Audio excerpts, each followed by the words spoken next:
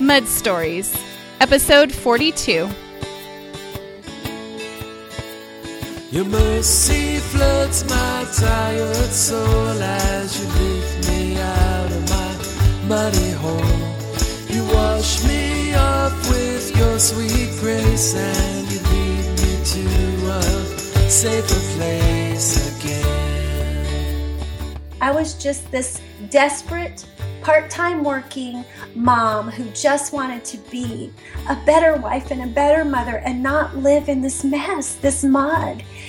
And now this was my way out, and it was because of God's word and because of his character that I knew that I could begin to trust him. Hi, my name is Jackie Watkins, your host, and you're listening to Mud Stories, a podcast dedicated to bringing you inspiration in your muddiest moments, hope to make it through your mud, and encouragement for you to know that you are not alone.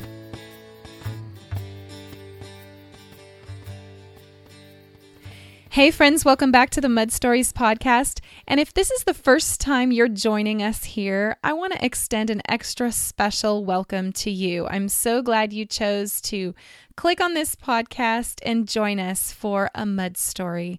And I have a wonderful episode for you today. Today I'm talking with Wendy Blight, a speaker and Bible study teacher who is also an attorney, a wife, and a mother of two who resides with her family in North Carolina. Now, Wendy's story really has given birth to a passion that she just can't be more excited about, and that is that she loves to teach women about the Bible, to really understand what it says and apply it to their daily lives. And Wendy is not only a teacher and a speaker, but she is an author of two books, one called Living So That, Making Faith-Filled Choices in the Midst of a Messy Life. And that's what Mud Stories is all about, right? We are in the middle of messes. But she also has written her personal story in a memoir entitled Hidden Joy in a Dark Corner, The Transforming Power of God's Story.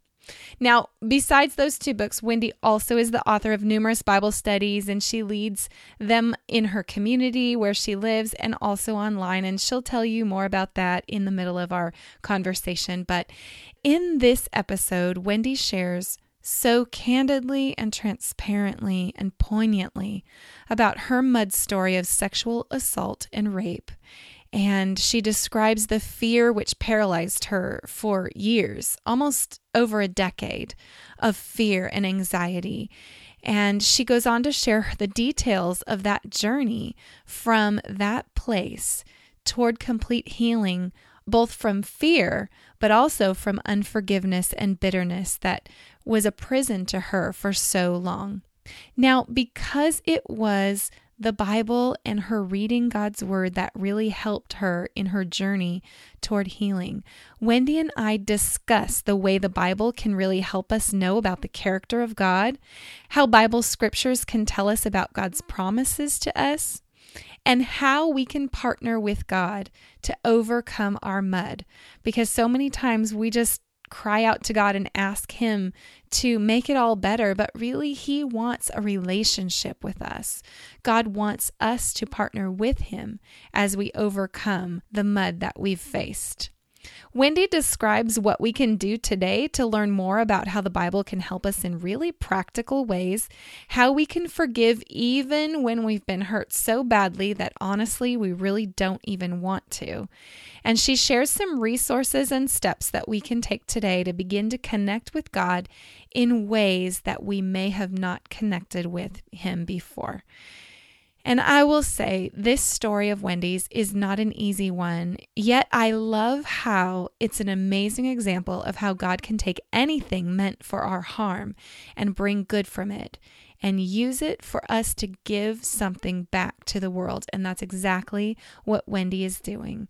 And I can't wait for you to hear all about it straight from her. And so it's my prayer today that you'd be inspired and changed and become closer to God because of Wendy's story.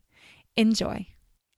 Hi, Wendy. Welcome to the Mud Stories podcast. I'm so thrilled you could join me today. Oh, thank you, Jackie. I've been really looking forward to it. Thanks for including me. Oh, I've loved that you said yes, and I'm so very glad you're here.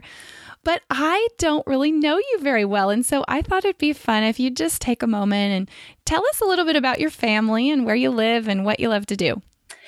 Well, let's see. I could start a little bit with background because we live in Charlotte, North Carolina now, but we moved here from Dallas, Texas, and I'm a Texas native. So I go everywhere in cowboy boots from about September to May, and even sometimes in the summer. I love it. But we live in Charlotte now and have lived here for, I think, 16 or 17 years. And I have an amazing husband who was my very first boyfriend, and I've dated since we were freshmen in college. Okay. And 2 children, Lauren, who is 21 and goes to the University of Georgia and going to graduate soon. And my son, Bo, is 17. I just can't believe that. He is a junior and 6'6" and loves to play basketball. 6'6", Wendy. So tall. I have a son who's 6'4". He's 19, but 6'6", that is so tall. Love it. Basketball, I'm sure he excels at. Wow. That's right. God made him to play that game. So people ask him why he's so tall because we none of us are really super tall. My husband's 6'1", but and I'm probably 5'7" and shrinking.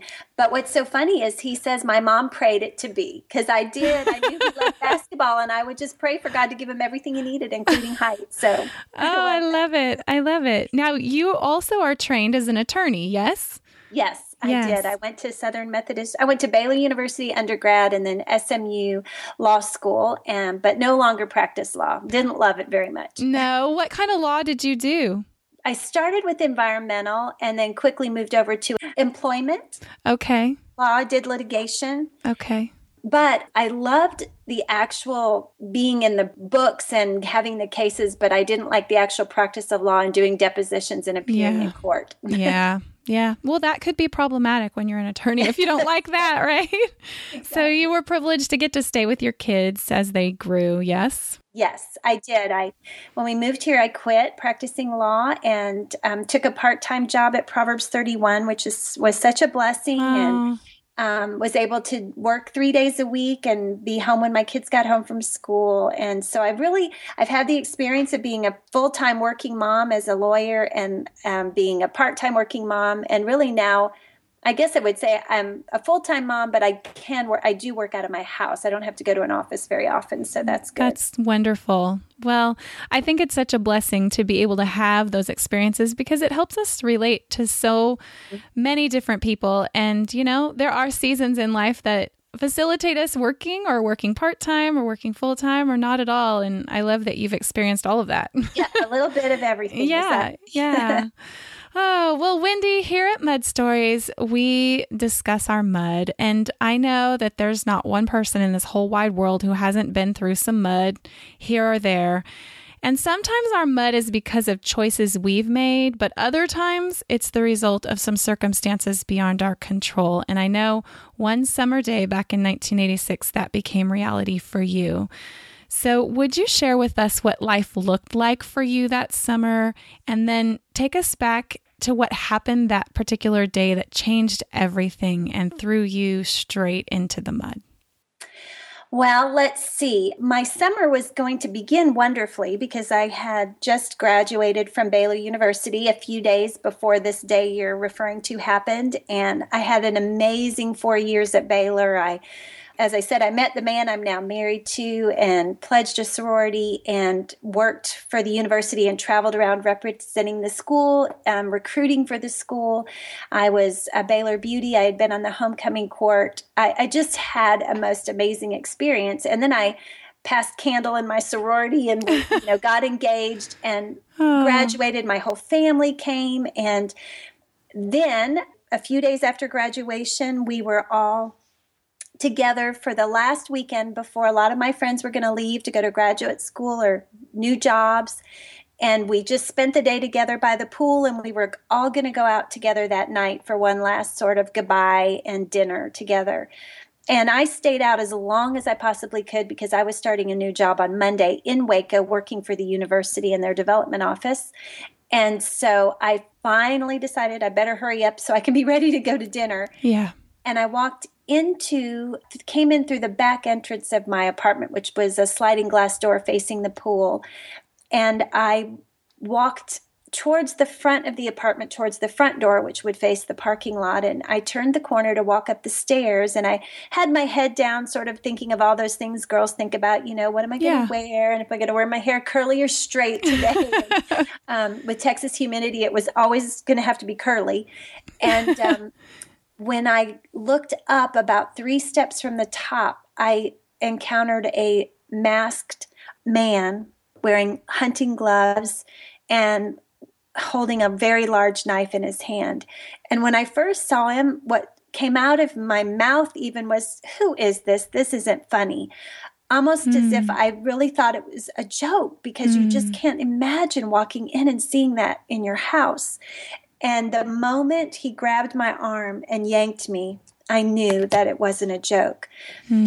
But then as I walked down the stairs, he was pushing me and leading me down the stairs. I thought, okay, I know now that I just felt like he's just looking for money, or he is maybe wanting to hide from someone. But then he began to walk me around my apartment and close all the blinds and windows, make sure all the doors were locked. And at that point, all of a sudden, terror just began to rise in me that I knew he was going to stay. And then he made me take the phone off the hook and walked me back towards the stairs. Oh, Wendy. And you had just left the pool with your friends. Right. So the pool was just not even very far away. Right. When I went to that back sliding glass door, I really wanted to, wave my hands or scream or do anything for anybody that was left by the pool. But in reality, there were a very few out there and no one was looking up in my direction.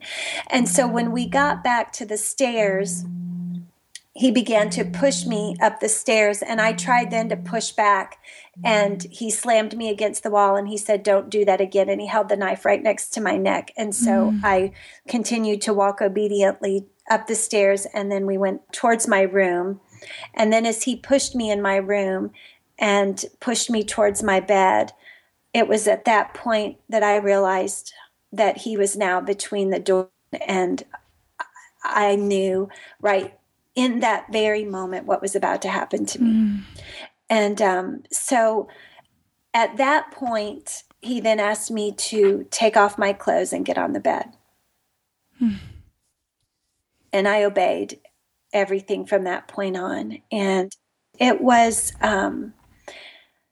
when I got on that bed, it's like terror just filled me from the top of my head to the tips of my toes, like anything I'd ever known. But what I say at the same time is, it was as if I was not in my body. It was almost as if at that point, I felt like I was looking down on myself. And I to this day feel like that's something the Lord, I've talked to other victims of crime, and it's almost like the Lord does that to you so that you are, as Beth Moore says, there's a place in you that no one can ever touch. And I almost wondered if it was like this supernatural experience. And then I just began to cry, which made him so angry. And he then just proceeded to spend that afternoon sexually assaulting me. And then when he was finished, he just climbed off of me and he knelt down next to my bed and got very close to my face and held the knife next to me. And he just said, "I'm about to leave. Count to 100 before you get up. And if you tell anyone what I've done, I'll come back and do worse to you." And then he walked out of the door of my bedroom and out of my apartment, never to be seen again. And so you obeyed. You counted to 100, I'm sure. I did. And when I got to 100, I grabbed my towel from off the floor and I creeped down the stairs for fear that he was not fully gone and waiting for me. But once I got down there and grabbed the front door, I pulled it open and I ran outside and I ran down to where my fiance and his 3 roommates lived. And they were there, and one of them stayed with me while Monty and the other one ran looking for him. I don't remember what I said. They said I didn't make a lot of sense, but they heard a few words that angered them and worried them. But he was long gone. Was he there for hours? Did you miss dinner? I mean, No, did they? it was probably ended up being about an hour and a half to 2 hours probably about an hour.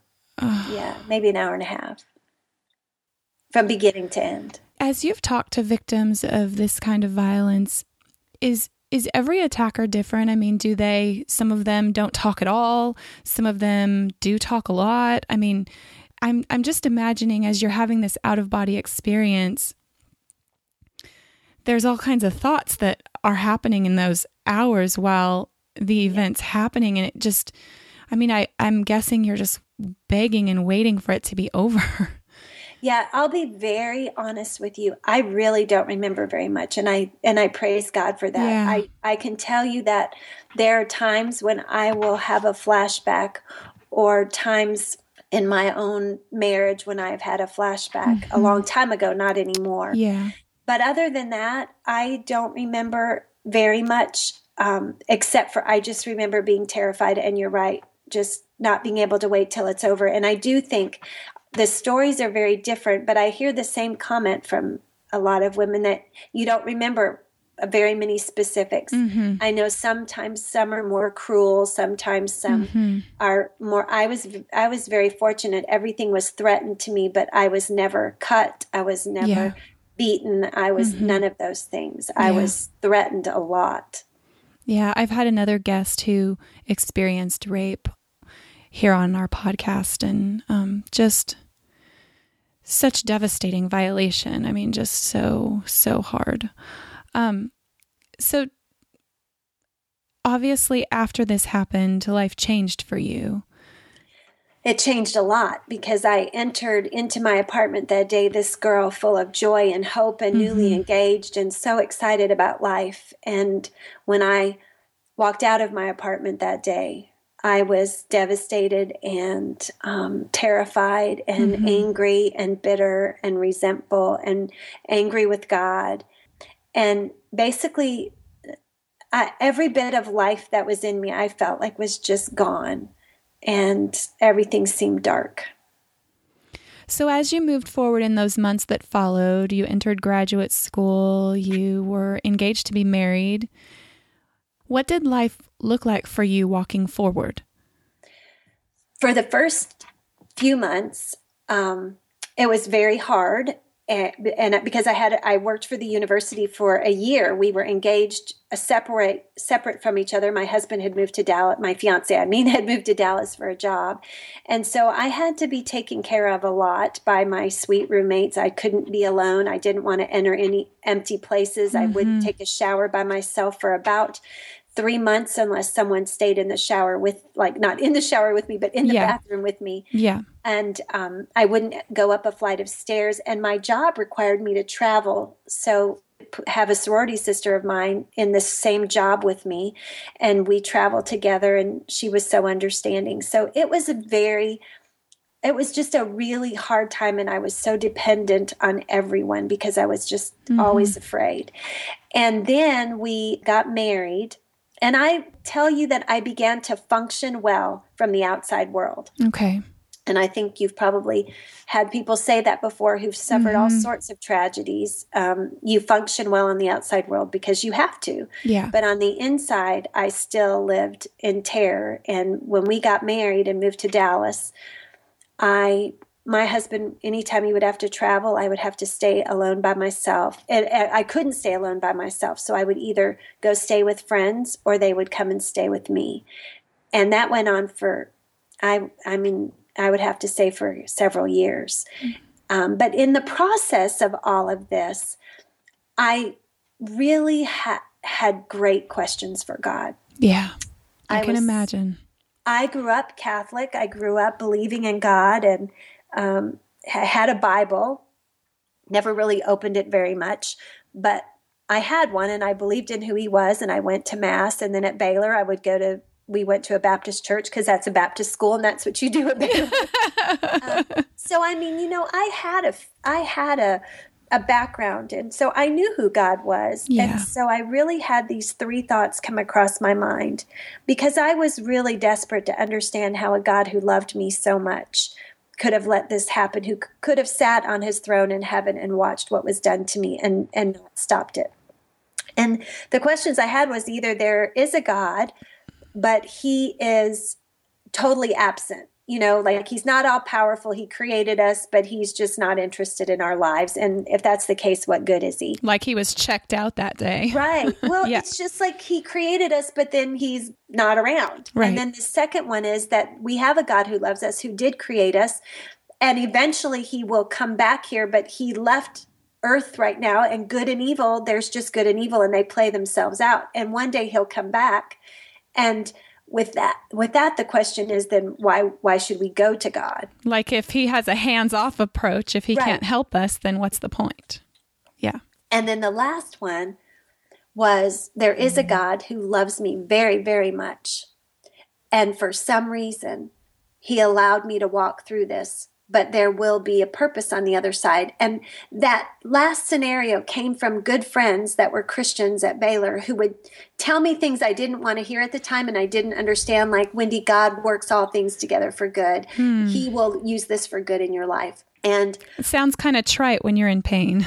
And when you don't know those truths, when you don't understand them, like now I look back and I love to teach on them, but I wouldn't throw them at somebody who really didn't know a lot about the Bible. I would just tell the journey, and then they can see how I came to understand what those people said. But thankfully, they said those things that at least gave me a place where I landed, because that sounded the best to me. That went the best with the God that I semi-knew. Right. And that began a journey, and it just finally brought me to a place of complete freedom and healing from fear and unforgiveness and bitterness. So, Jackie, one of the first big places where God began to bring his Hebrews 4:12, living an active word alive, is when I went to meet with my pastor of the church I went to, which was Highland Park United Methodist Church in Dallas. And he literally had been our pastor for 2 weeks. And I sat in the sermon that day, his second sermon he preached, I think.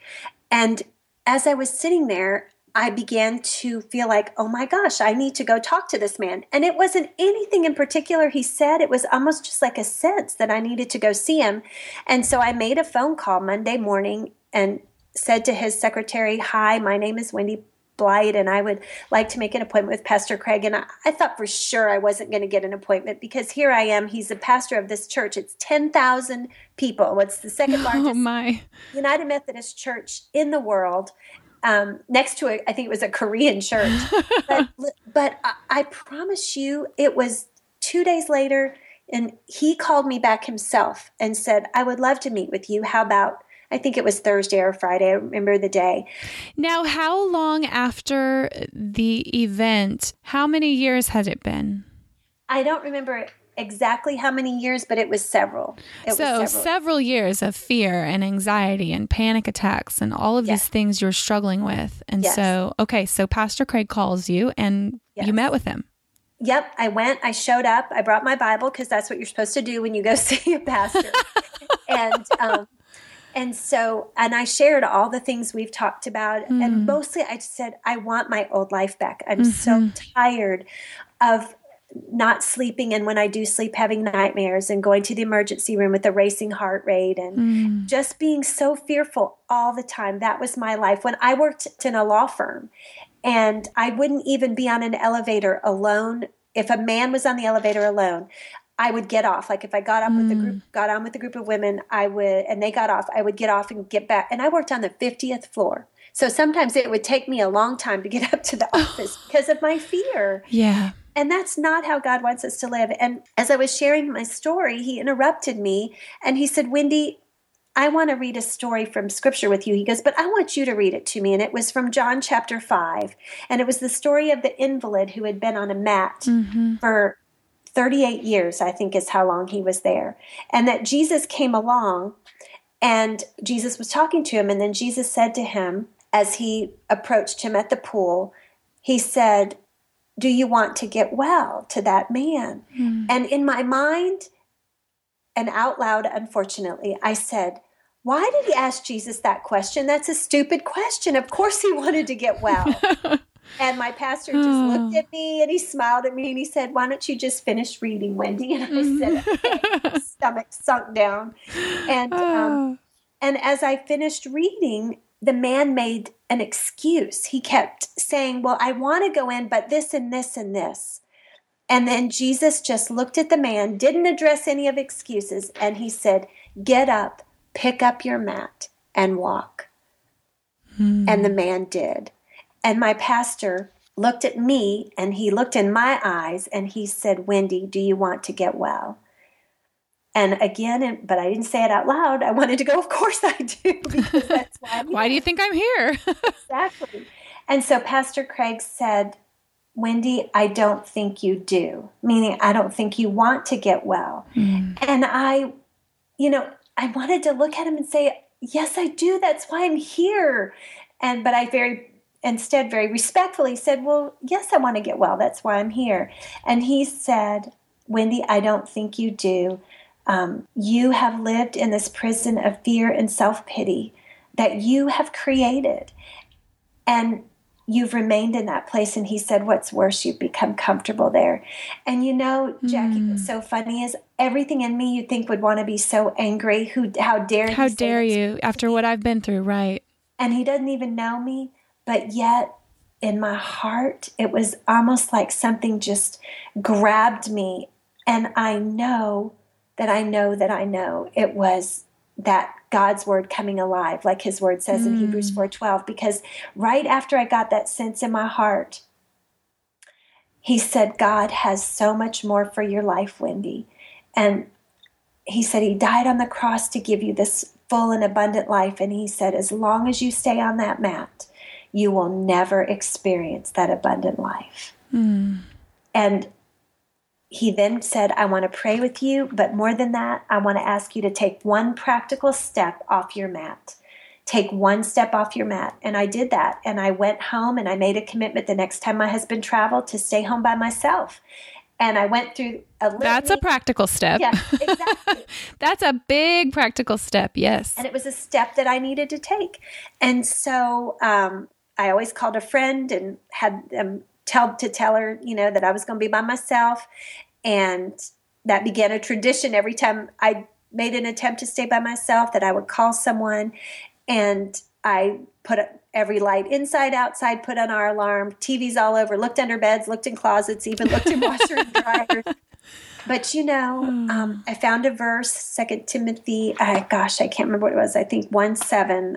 2 Timothy 1:7. "For God hasn't given a spirit of fear, but of power, love, and a sound mind." Didn't really know what it meant, but I knew it said I wasn't supposed to have fear. And I did it. I stayed by myself that night. Did I sleep? No, but I did it. And that was such a huge, huge thing for me. And it was all because I believed God at his word, that his word spoke to me that day. It spoke to me. Do you want to get well? And if you want to get well, you just have to get up off your mat and walk. So that was one of those huge moments in life where I thought this Bible that I always thought was just a storybook is truly a book that is meant to speak into my life today. It is a living word of God, and it is active, meant to make change in our lives. And I want to encourage people listening, Jackie, I really do. Every time I share this story, women come up to me afterwards giving me their first steps they're going to take, because the choice is ours.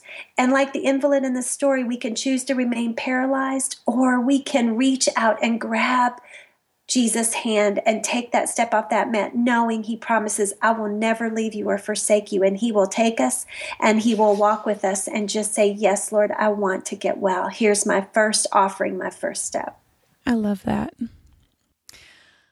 Okay, well, as you took that practical first step and you began to walk forward from there, describe for me how God's word met you in practical ways as you started taking more steps forward.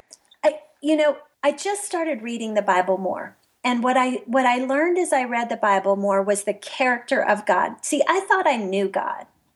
And I didn't, because I didn't read the Bible. And the Bible reveals who God is, that he is God the healer, that he is El Roi, the God who sees me, that he is Jehovah Jireh, the God who provides for me. And as I began to realize who this God was and that he had these traits, these things that I could count on about him, he just became much more than God to me. He became this person that loves me and cares about me. I was exposed to Psalm 139, which just is the most beautiful psalm. If you ever feel that God doesn't love you and he doesn't understand, you can read through that psalm and just know how precious you are and that you're never out of his sight. So even in those hard places, God is with you and he loves you. And so as you began to read his word, how did you even know where to start to even find out about God's character? Because I'm thinking maybe there's somebody listening today who, the Bible is a huge book. Where to even begin? How did you find and figure out where to even begin? One of the ways that I began to realize who God is by taking the scriptures that I had already read on my own or that I learned from someone in my life who was coming alongside me, or maybe a book that they had given me. It's taking what you're reading and then using the notes at the bottom or using a concordance in the back. So when I began to want to really be rid of my fear, because even though practically I started to take great steps and great strides and not being so afraid and being able to ride elevators and all those things, I was still just filled with fear and always on the edge, on the verge. And as I began to want to study more about fear, or whatever yours might be anger, yours might be forgiveness. I went to the back of my Bible in the concordance and I just found verses that addressed each of those things. And as I began to do all that, I joined a Bible study, and when I began to attend, I was so intimidated. This was like a first real Bible study for me, so I was very intimidated because I did not, like I said, I was reading the Bible more for me to get stuff, and I was praying, God heal me, God help me not to be afraid anymore, please help me not to be afraid. And so going into this Bible study, I just walked into that room feeling like everybody in there knew more than I did, and I was so intimidated. And my Bible study teacher, I had always thought was such an eloquent prayer, and which she was, but then I began to realize that what she was really doing is praying scripture. And I had never really heard anybody, I probably had heard them, but I'd never really known that's what realized, they were doing. And so what I did was all those verses that I had been pulling up sort of in my own time with God on fear, that I had been just learning and repeating, I began to just take for myself and began to personalize them, which is really praying them. And so what I did was, I'm just going to give you an example with a few so you can hear what I'm saying. But so Isaiah 41:10, it says, "So do not fear, for I am with you." So what I said is, so do not fear, Wendy, for I am with you. Do not be dismayed, for I am your God, Wendy. I will strengthen you and I will help you, and I will uphold you with my righteous right hand. And then Psalm 23:4, which a lot of people know this verse, even though I walk through the valley of the shadow of death. But I just prayed it differently. Instead of repeating it, I just prayed it for myself. I said, God, even though right now I am walking through this place of fear, this valley of shadow of death, I will fear no evil because you, God, are with me. And then the one that really got to me, Jackie, was from Psalm 91:4-6. And if you think about how I was so afraid all the time, at night and during the day, this verse said, he will shield you with his wings. So I just started saying, God, you will shield me with your wings. You will shelter me. Your promises are my armor. And then I said, I don't need to be afraid of the dark anymore, or fear the dangers of the day, nor dread the plagues of darkness or disasters in the morning. And all of a sudden, I just started realizing, oh my gosh, what I needed to be doing all this time was, what I was doing was saying, God, please take away my fear. Please take away my fear. And what I learned was God wanted me to partner with him. He wanted me to, he tells us we're more than overcomers. In Romans 8:37, you will be more than overcomers. And so part of being an overcomer is we have to overcome something ourselves, with God's help. And I just began to pray these verses back to him like never before. I wrote them on yellow stickies. I put them where I could see them. I memorized them. And what happens is we begin to pray this living and active word of God. And the Bible says he honors his promises. So we start praying those. So I did, and I'll tell you, after a while, I began to pray with such power and passion like I had never prayed before, because they were memorized in my head, but they were also personalized down in my heart. And God's word tells us that we are to take every thought captive to the obedience of Christ. But the way that I interpret that as I've been studying the Bible over time is what that really means is every time a fearful thought comes, every time an angry thought comes, like I want to yell at my family. Right. Every time any kind of thought comes that you know is not either pleasing to the Lord or from the Lord, then if you have this bank of scriptural promises or truths about the character of God that you know you can count on who he is, you take that scripture or truth and you replace it so that you basically boot that thought of fear or anger out of your brain and out of your heart, and you replace it, you fill it with this truth or promise that you can claim and claim for yourself, because God's word is this love letter written to you filled with these truths and promises for you to bring into your own life, fill your own bank up, and that's how we become transformed, because his word says that we are transformed by the renewing of our mind. Yes. And the only way we can renew our mind, and I think that might be Romans 12:1 and 2, but the only way we can renew our minds is by his word. That's what renews our minds. And that's what was happening to me, Jackie, and it was so powerful. And you don't have to be a Bible scholar. I was just this desperate, part-time working mom who just wanted to be a better wife and a better mother and not live in this mess, this mud. Yeah. And now this was my way out. And it was because of God's word and because of his character that I knew that I could begin to trust him. So as I began to pray these words, one night my husband went out of town. I did all my routine I usually did, put my kids to bed and turned on the TV. And as I was laying in the bed, it was as if I felt the Spirit press upon me. When I say that, I mean, it's like, you hear something in your gut, like, and it was turn the TV off, Wendy. Yeah. And I was like, turn the TV off? No, but I'll turn it down, but I'm not turning it off because then I'll hear every word. And so finally I got up and I completely turned the TV off and I got back in my bed and I laid in my bed waiting for that fear to come that had been coming for 15 years. 15 years, I never felt comfortable staying by myself. And in that moment, all I felt was complete and total peace. And it was a feeling so foreign. Honestly, I couldn't remember having ever felt it before. But all I knew is in that moment, that fear was absolutely gone.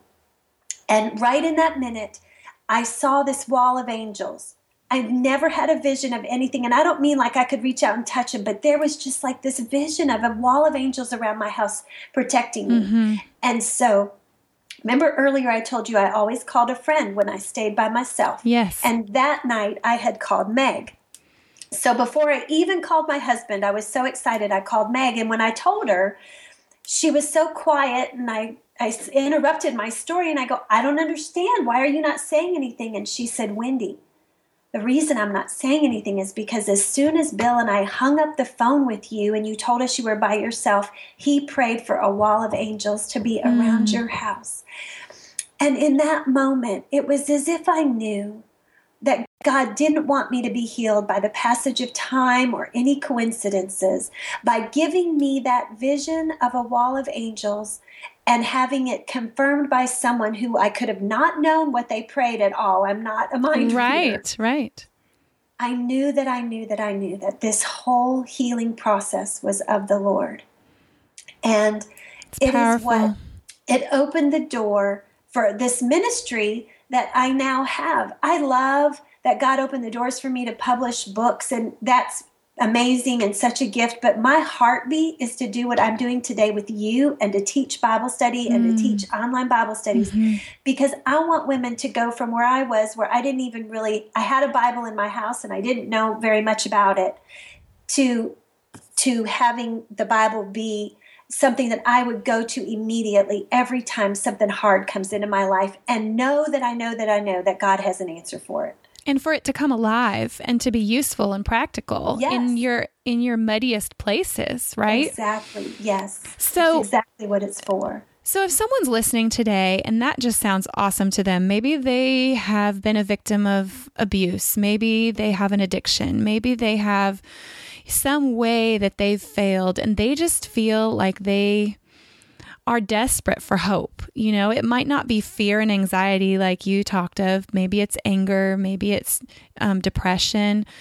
Something is holding them back, and those thoughts come, and it sounds great, you know, to go to God because they believe in God and they even believe in the Bible, even though it might be a big intimidating book that they've never opened. And this practical way of replacing thoughts sounds compelling to them, but they don't know where to start. I mean, they don't know where to open or what to do or where to go. Can you give them some guidance from your experience and from your expertise to make a recommendation? What can they do today to start to dispel those thoughts and replace them with the truth of who God is and the promises that He's made to us? The best advice I can give is exactly what was given to me, and that is to just open.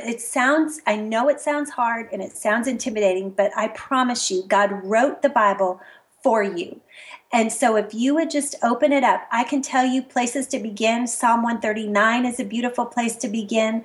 Romans, like chapter 8, is a beautiful place to begin. Reading in the Psalms, because they're written many by David, who had such difficult times with God. He cries out. He's angry at God. He doesn't understand.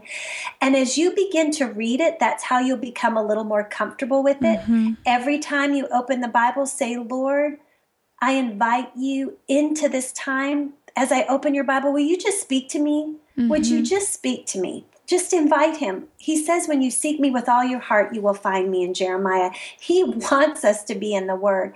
And then just little by little, when I say go to the back of your Bible, you should have a Bible for yourself that in the back there's words. There's all sorts of words, and many of those words can be fear or anger or bitter or unforgiveness or forgiveness.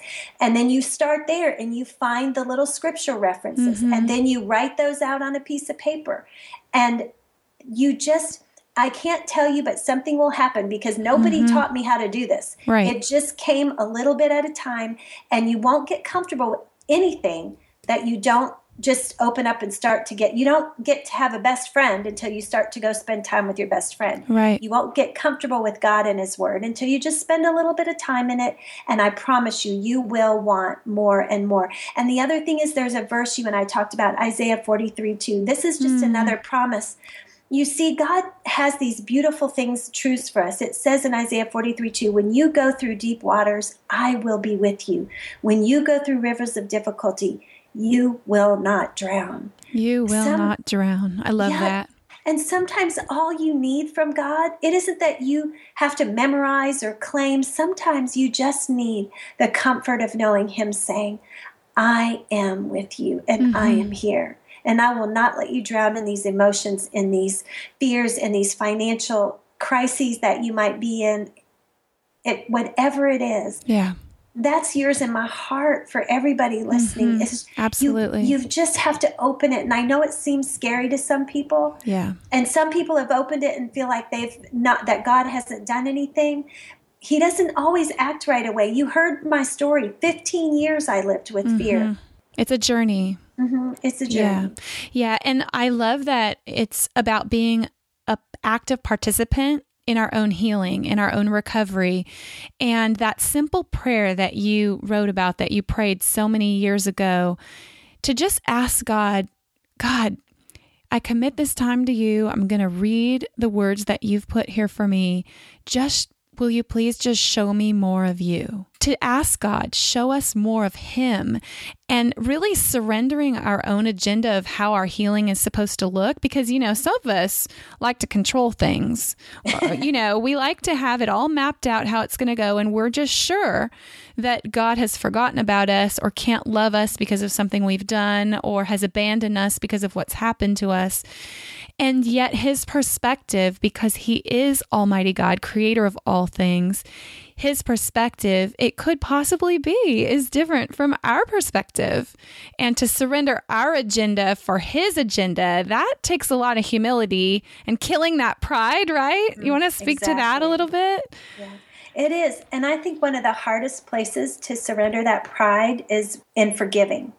Oh, you're so right. In forgiveness. And I had to do that. And God's word, that's another place. If you look up forgiveness, you're going to learn that God is going to tell you, you cannot live with unforgiveness in your heart. And that's it, period. But Wendy, this is so hard. I mean, Oh, yeah. Because I'm just going to play devil's advocate for a minute. When we forgive someone, that makes us feel like they're getting away with what they did, especially when they aren't even sorry. So how do we move from that place of angry resentment and resistance towards being willing to forgive, even if our minds can believe that it's good for us to do it? It's not going to be an answer you're going to like to hear, because it's the answer I didn't like to hear. But the point is, forgiveness has to be a deliberate choice. And you and I, it comes to obeying the word of God. And that is, so for years and years, I had a grandmother who loved Jesus more than anything else, telling me, until you forgive the man who raped you, you will never, ever be fully healed. And I would say to her, you have no right. I love you, Grandma, but you have no right. You don't know what was done to me, and the horrible words that were said to me, and the horrible things that were done. And she said, all I can tell you is God's command to forgive has no ifs, ands, or buts for whatever's been done to you or whatever you've done to yourself. Forgiveness is not a choice in Scripture. And that, it's what you said, the bottom line, what we started is that pride in us that wants everything to be made right on both sides. Like, okay, I'll forgive if they'll say they're sorry too. Right. They don't have to do it first. They just have to say they're sorry too. But, Jesus on the cross, that was one of the biggest things to me when I really realized that on the cross, he forgave someone who could never do anything for him. That man could never evangelize, never open the word of God, never do anything for the kingdom. But the moment that he said he was sorry, Jesus forgave him. Even if he had been one of the biggest persecutors of Christ, we don't know if he was or wasn't, but Jesus forgave him, and he forgave every person. He said, Father, forgive them, for they know not what they do. You see, this is the example we have. Yeah. And I'm not saying it's easy, but I can say that because it's the command of God that we forgive, the only way we receive full and complete healing all the way to the other side is to offer that forgiveness. And I cannot tell you enough that when we do it, God is not asking us to seem like it never happened. He's not asking us to forget the hurt. And he's not asking us to continue to receive hurt from someone who might still be alive. Absolutely. That's correct. That is not what it is at all. But what we need to ask ourselves is, my feeling of unforgiveness, is that controlling my life? Is it ruling my heart? Is it all I think about? Is it all I rationalize about? Is it and if that's the place we are, that is unhealthy, and it is not where God wants us, and we will never take steps forward. And I can promise you that, because I lived there a long time. Yeah. All God's asking us to do is hand over to him the responsibility for justice. Now, let's talk a little bit about justice, because we heard you tell your story. And were they ever able to prosecute the person who attacked you? Did they ever find any way to track him down? They found the knife and the gloves and everything, and they did not have fingerprints on them, but they saved everything. And years later, when I was in law school, when I learned about DNA evidence, which does last, And I was really on a healing journey. This was when I was in Dallas, when I was in law school. When we went back, I contacted the DA's office, and they had lost all my evidence. It was nowhere to be found. My husband and I drove all the way down there. And I will tell you, that's another moment. See, when we're on a journey of healing, it isn't all roses. There are hard times. And in that moment, when I sat in that police office and they said that, my anger at God was like, are you kidding me, God? Here, I thought for sure I was getting this education. I learned about this so we could go back and punish this person. So I'd have complete full circle resolution and justice. Right. Yeah. But you see, that isn't it. I mean, forgiveness is about us and God and our relationship with God, and really has nothing to do with the other person. And that forgiveness is so essential, not just for our right relationship with the Lord, but for our freedom and our joy and our peace, because it's not until we let go of it and it's God's right to avenge, and He will repay, that we have to just let go and let that be God's responsibility. I love how you say forgiving means handing over to God the responsibility for justice. That handing over, that really is not tightly holding on to that need for control and power, but to let it go and let God handle it. That's what you're talking about. And yet that had to have been hard, Wendy.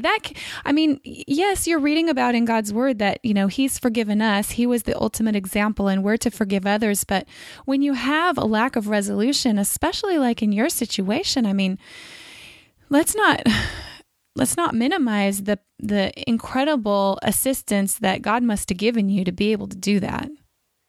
And that assistance comes in the form of, once again, just praying the word of God and understanding what forgiveness is. See, before I never understood what it was. And once I understood that it's a command, it's something to obey despite my circumstances, then I will tell you, I write this in my book, but I will never forget when I sat on the sofa by myself in my house and finally forgave, and I spoke out, and I say this because it's so important, no matter who you're upset with or why you're angry and can't forgive, if you one by one either write out or speak what you are forgiving someone for. I had never done that before. I just said, okay, Lord, help me forgive this person. Okay, I forgive you.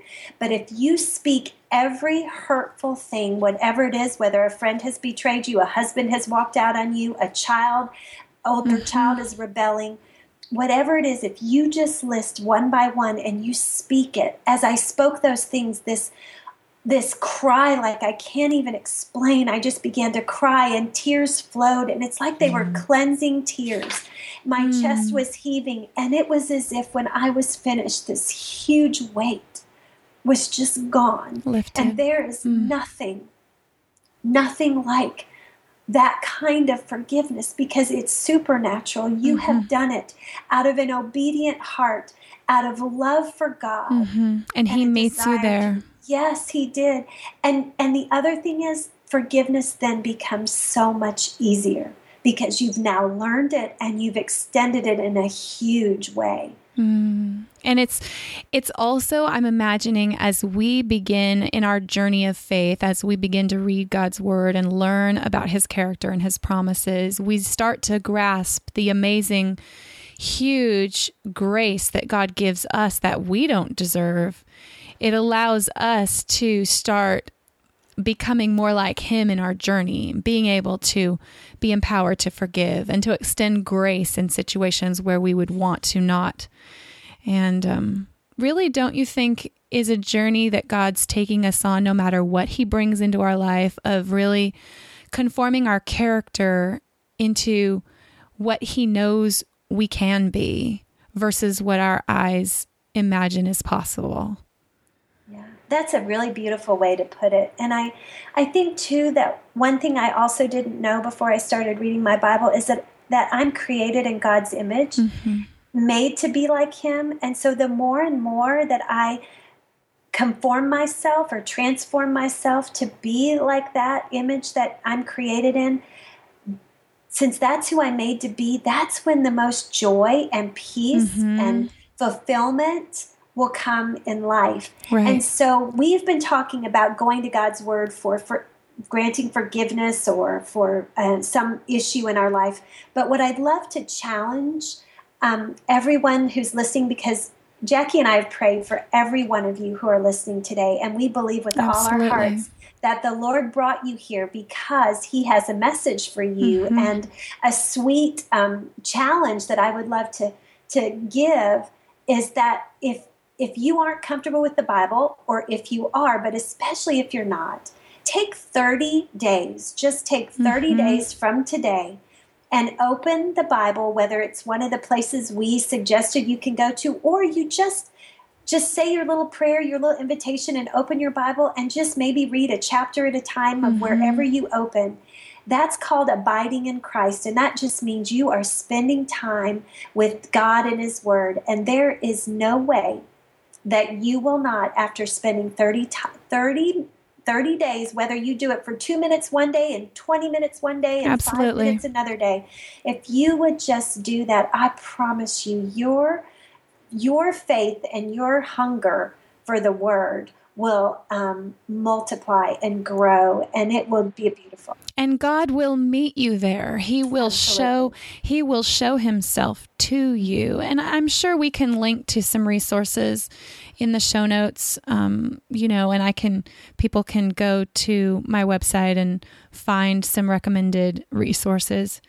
And there's some beautiful devotional books you can find at your Christian bookstore. Amazon.com has a ton of stuff. And there's also a website called BibleGateway.com, which allows you to search topics. And you can type in, just like Wendy, you could have typed in the word fear, and it will bring up all kinds of verses in the Bible that have that word in it.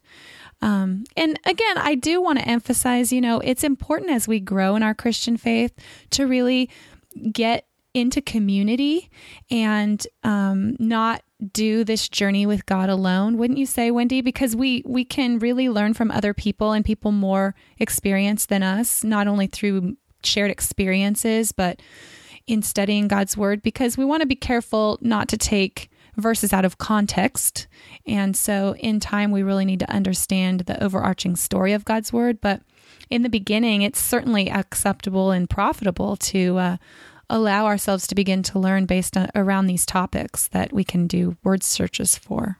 Right. And that was my growth came from doing it that way. Some people start their growth within a Bible study, and I think that you are so right. And there's two things you can do. Like on my website, I have a whole backlog of online Bible studies that I've done. There's probably 7 or 8. That's a really awesome, unintimidating way to sort of jump into a Bible study, and they have videos that go along with them. They're usually 10 to 15 minutes long. Okay. It's wendyblight.com. Okay. And the book Hidden Joy, I have one on there that goes through all the chapters. It's got questions. You don't even need to buy the book. You can it's an online study that's a condensed version.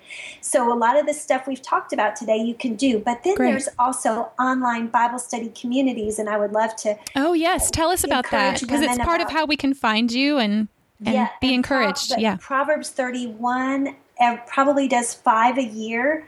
And I serve on the online Bible studies team at Proverbs 31. Yeah, tell them what Proverbs 31 is, because maybe they've never even heard of that. We are a ministry that is now, an international ministry, but our little old offices are here in Matthews, North Carolina. And we, our purpose is just to reach out to women and help you bring peace and perspective to your busy lives. That's exactly why we exist. It's why I love it so much.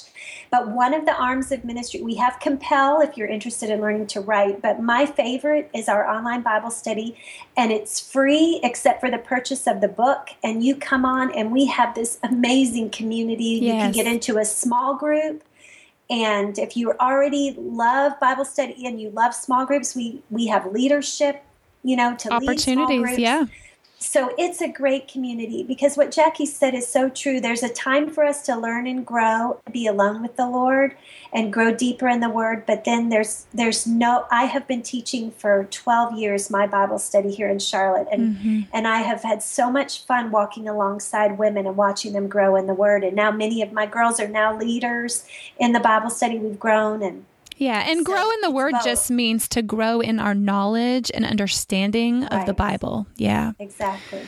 Oh, well, I'm excited. I hope many people check that out, because the work you all are doing there is just amazing, and it's touching so many lives. And I can't be more excited for how God is really expanding your ministry and how He's expanding the reach of people getting involved in learning about His Word and His message that He's written. His love letter to us, like you said. So, Wendy, I am so thankful that you joined us today. It really has been my honor to listen and hold your story close to my heart as I read your book and as I heard you tell me yourself. I just can't thank you enough for all those years ago being willing to take that step off the mat, because look what God's done. Look how He's using you and the lives that can meet Him because of your story. And I'm just so thankful. So thank you so much. Well, and thank you too, Jackie. You know, you have a real gift for being able to pull out the important truths. I've listened to some of your other interviews, and you just do a great job. And it's really, I know there's lots of people you could choose to do this, and I'm just so grateful and thankful you allowed me this opportunity. So loved it. Okay, well, we will talk soon, and again, have an amazing day. Bye-bye. Bye-bye. Well, that's all for this episode, and I'm so thankful for Wendy and all that she shared. And if you aren't accustomed to reading the Bible and you want to start, may I encourage you to go to the show notes for this episode at JackieWatkins.com/episode 42. And there you are going to find links to all the resources that Wendy and I talked about in this conversation, including some books and resources, some Bibles, and other kinds of things that will get you started. There's a link to my resource page on my blog that has all kinds of things there for you. And also on Wendy's website, I've linked to her Bible studies and all the things on her page. So check that out if you're interested in doing that. And I really hope you'll take Wendy up on her challenge, just 30 days. Even if you just read one verse every day for 30 days, you know, I think doing that and reading the Bible and praying and asking God to really show you more of who He is. And I just know from experience that God will meet you there in your willingness, and it really will be a beautiful thing. So if this episode ends up being life-changing for you, or even if it makes some small, impact on your life, Wendy and I would sure love to hear from you. Maybe you felt God nudging you to spend more time getting to know Him. Maybe there's fear or anxiety that's paralyzing you. Is shame controlling you? Do you feel not worthy of love, even from God? Is there someone maybe that you need to forgive today?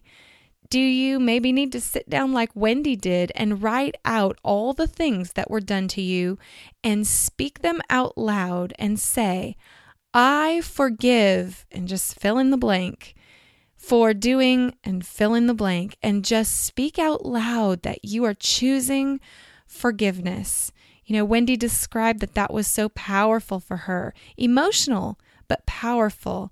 And God will meet you in your willingness to do what's right. And He will help set your heart free from that bitterness and unforgiveness that has been controlling you for so long.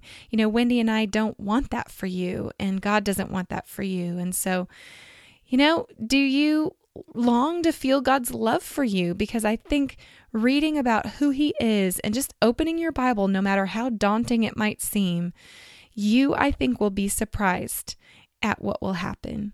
And for those of you who do read your Bible on a daily basis, I'm sure you're sitting wherever you are listening right now, whether you're driving or walking or running or whatever it is you're doing. Maybe you're cleaning.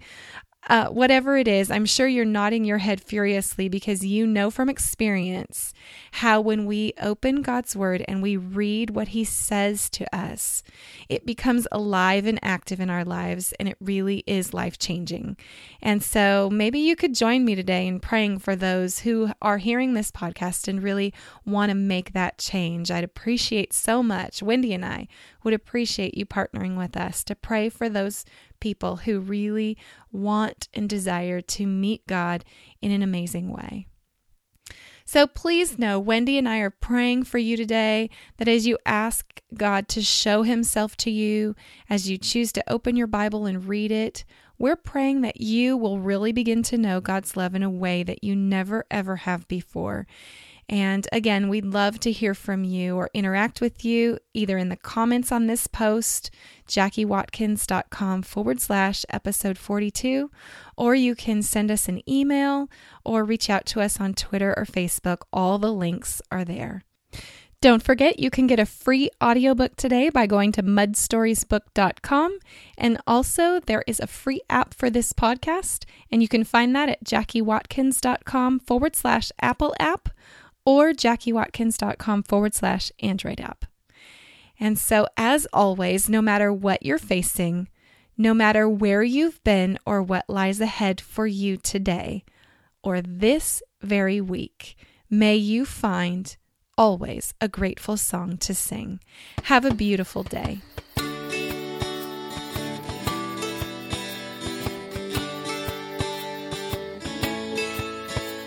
A never-ending mob fails to press upon my mind. They pull the shame that leaves me a little bit blind. I cannot see beyond the blame, and I never will find a way out. And then I feel you next to me. You lift my head to see. Your strong arm reaches to me. Your mercy floods my tired soul as you lift me out of my muddy hole. You wash me off with your sweet grace, and you lead me to a safer place again.